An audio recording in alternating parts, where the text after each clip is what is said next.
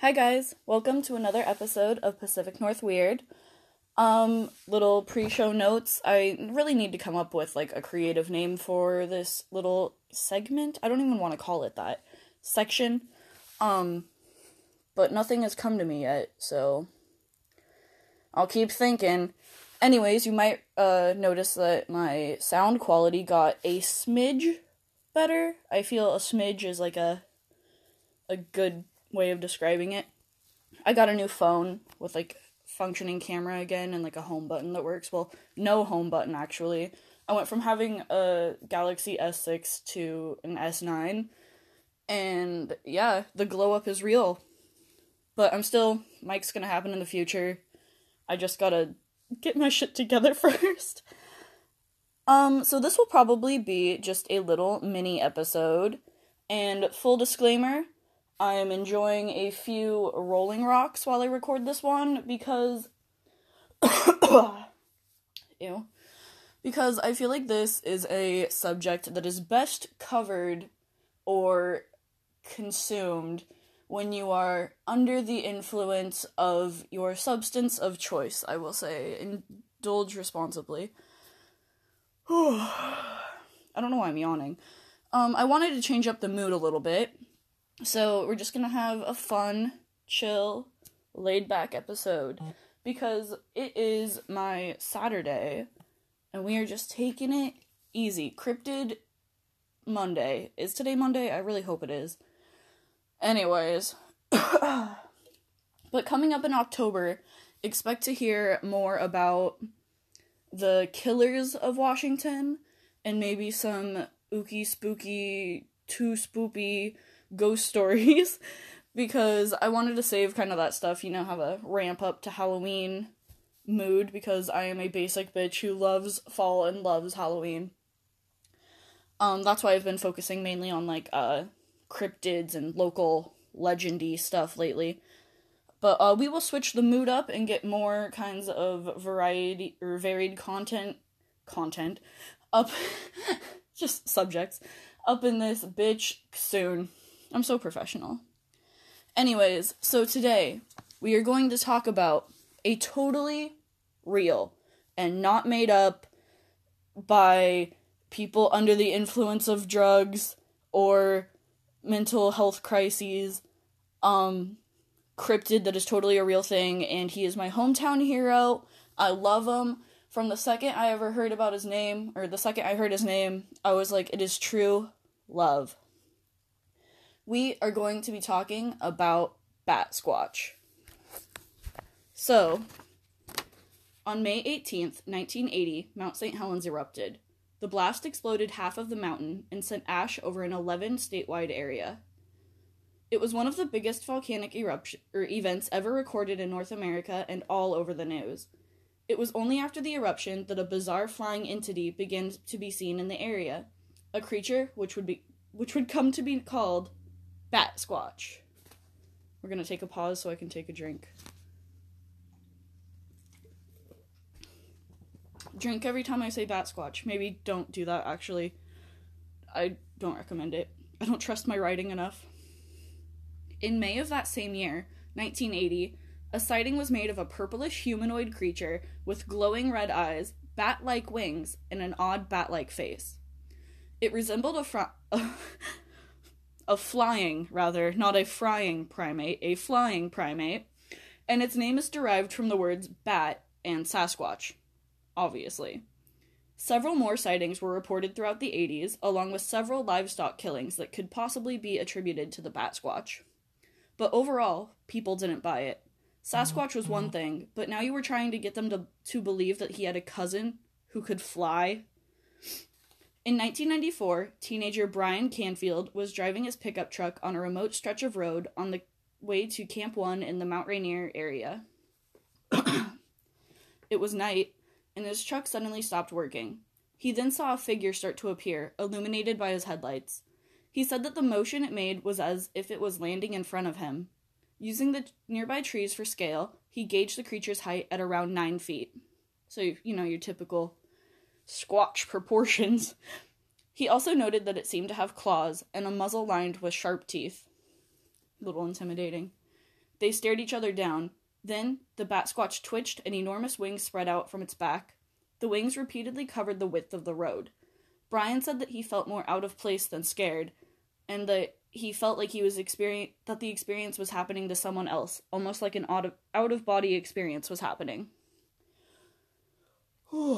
Another yawn. I had coffee and I drank a Coke. It's beer. I don't know. At least it hasn't been a burp yet. It's kind of my signature now. I'm a little bit disappointed that I wasn't able to keep the trend going with the last episode.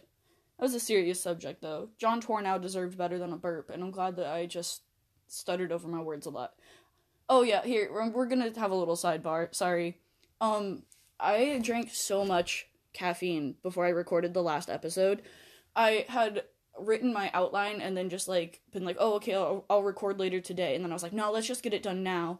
But the way I type out my outline is I just, drink, 5 or 6 cups of coffee, and I'm really caffeine sensitive, and I just go at it and knock it out, because that's just how I found. I need to blow my nose. My allergies are back. I'm sorry, I'm a mess, but that's why this week is being a chill, laid-back episode. I hope you don't mind. Y'all don't mind. That's what I meant to say. All of y'all. What was I saying? Crap. Oh yeah, I had so much caffeine the last week that I kept, stuttering and stammering over my words because I was just, in a caffeine-fueled state of anxiety, but I don't know. We're doing better this week. Brian's account... that voice crack. God damn. Brian's account of the events was published by local and national media. He is the first official recorded sighting, and is the one who came up with the amazing name of Bat Squatch.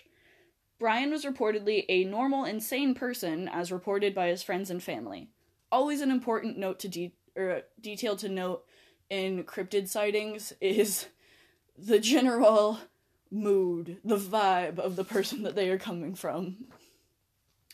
1994 was also the year that a mountain guide and liquor store owner, Butch Whitaker, reported an encounter with Bat Squatch. He claimed to have been flying a small plane to Mount Rainier when he saw the cryptid flying close to the plane. He claims that he took pictures, but to this day they have remained unseen. Which, Bruce, don't play with my heart like that. Don't tell me you've got actual footage or pictures of the Bat Squatch and then not let me see him. One second. Beer break.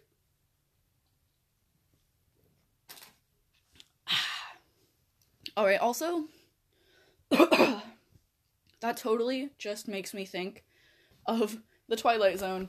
Y'all know what I'm talking about. The fucking Bat Squatch looking thing out on the plane of the wing.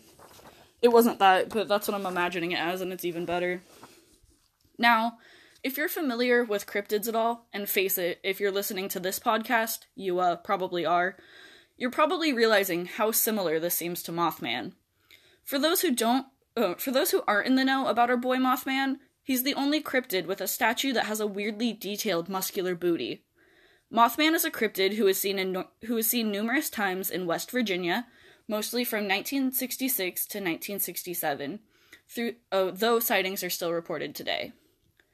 Mothman is described as a humanoid figure with wings and glowing red eyes. People who have seen the Mothman report a feeling of dread, and shortly after the sighting began, the Silver Bridge collapsed and caused the deaths of 46 people. Third yawn. Jesus. Some believe that Mothman is either an omen of bad news or actively causes mayhem and destruction. I like to believe that he's good guy Mothman. In 2009, Bat Squatch took a vacation to California's Mount Shasta. He was... Shasta? I don't think I've ever heard anyone say it out loud before. Whatever. Don't make fun of me. No judgment. He was spotted by a group of hikers. They described the beast as a large, man-like flying creature with an enormous wingspan. Witnesses stated clearly that the creature had the head of a bat. All who saw it were overcome by a feeling of absolute dread, similar to what the witnesses of Mothman reported. They also described him as Hulk Hogan-sized. So, do with that information what you will. While some theorize that the Mount St. Helens blast opened up a rip in either dimension or time for a reality-bending creature to come through, sightings of flying humanoids in Washington have a surprising history. In 1948, there were some sightings of a bizarre flying man in Longview and Chehalis. A flyer describing the 1948 events clearly described a man or man-like being wearing clothes and using clearly artificial wings. Batsquatch, however, is always in the nude. 4. I'm not even tired. I don't know what this is. Stress yawn, probably.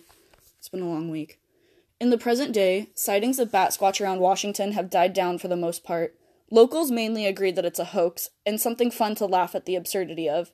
Sightings of Basquatch sounds like a vampire name, Batsquatch, could possibly be a large moth or bat, or just 100% fiction that may or may not have had some help from the moon cabbage. Thank you for listening to this week's episode of Pacific North Weird. I'll be back next week with a story about a real bad bitch, and not the fun kind. If you want to follow me on Instagram, it's at Trista Jean, and on Facebook, I have a page for the podcast called Pacific North Weird Podcast. Kind of obvious. And I will be making an Instagram account for the podcast soon. Be safe and watch out for the bat-winged, no-horn flying purple bat squatch.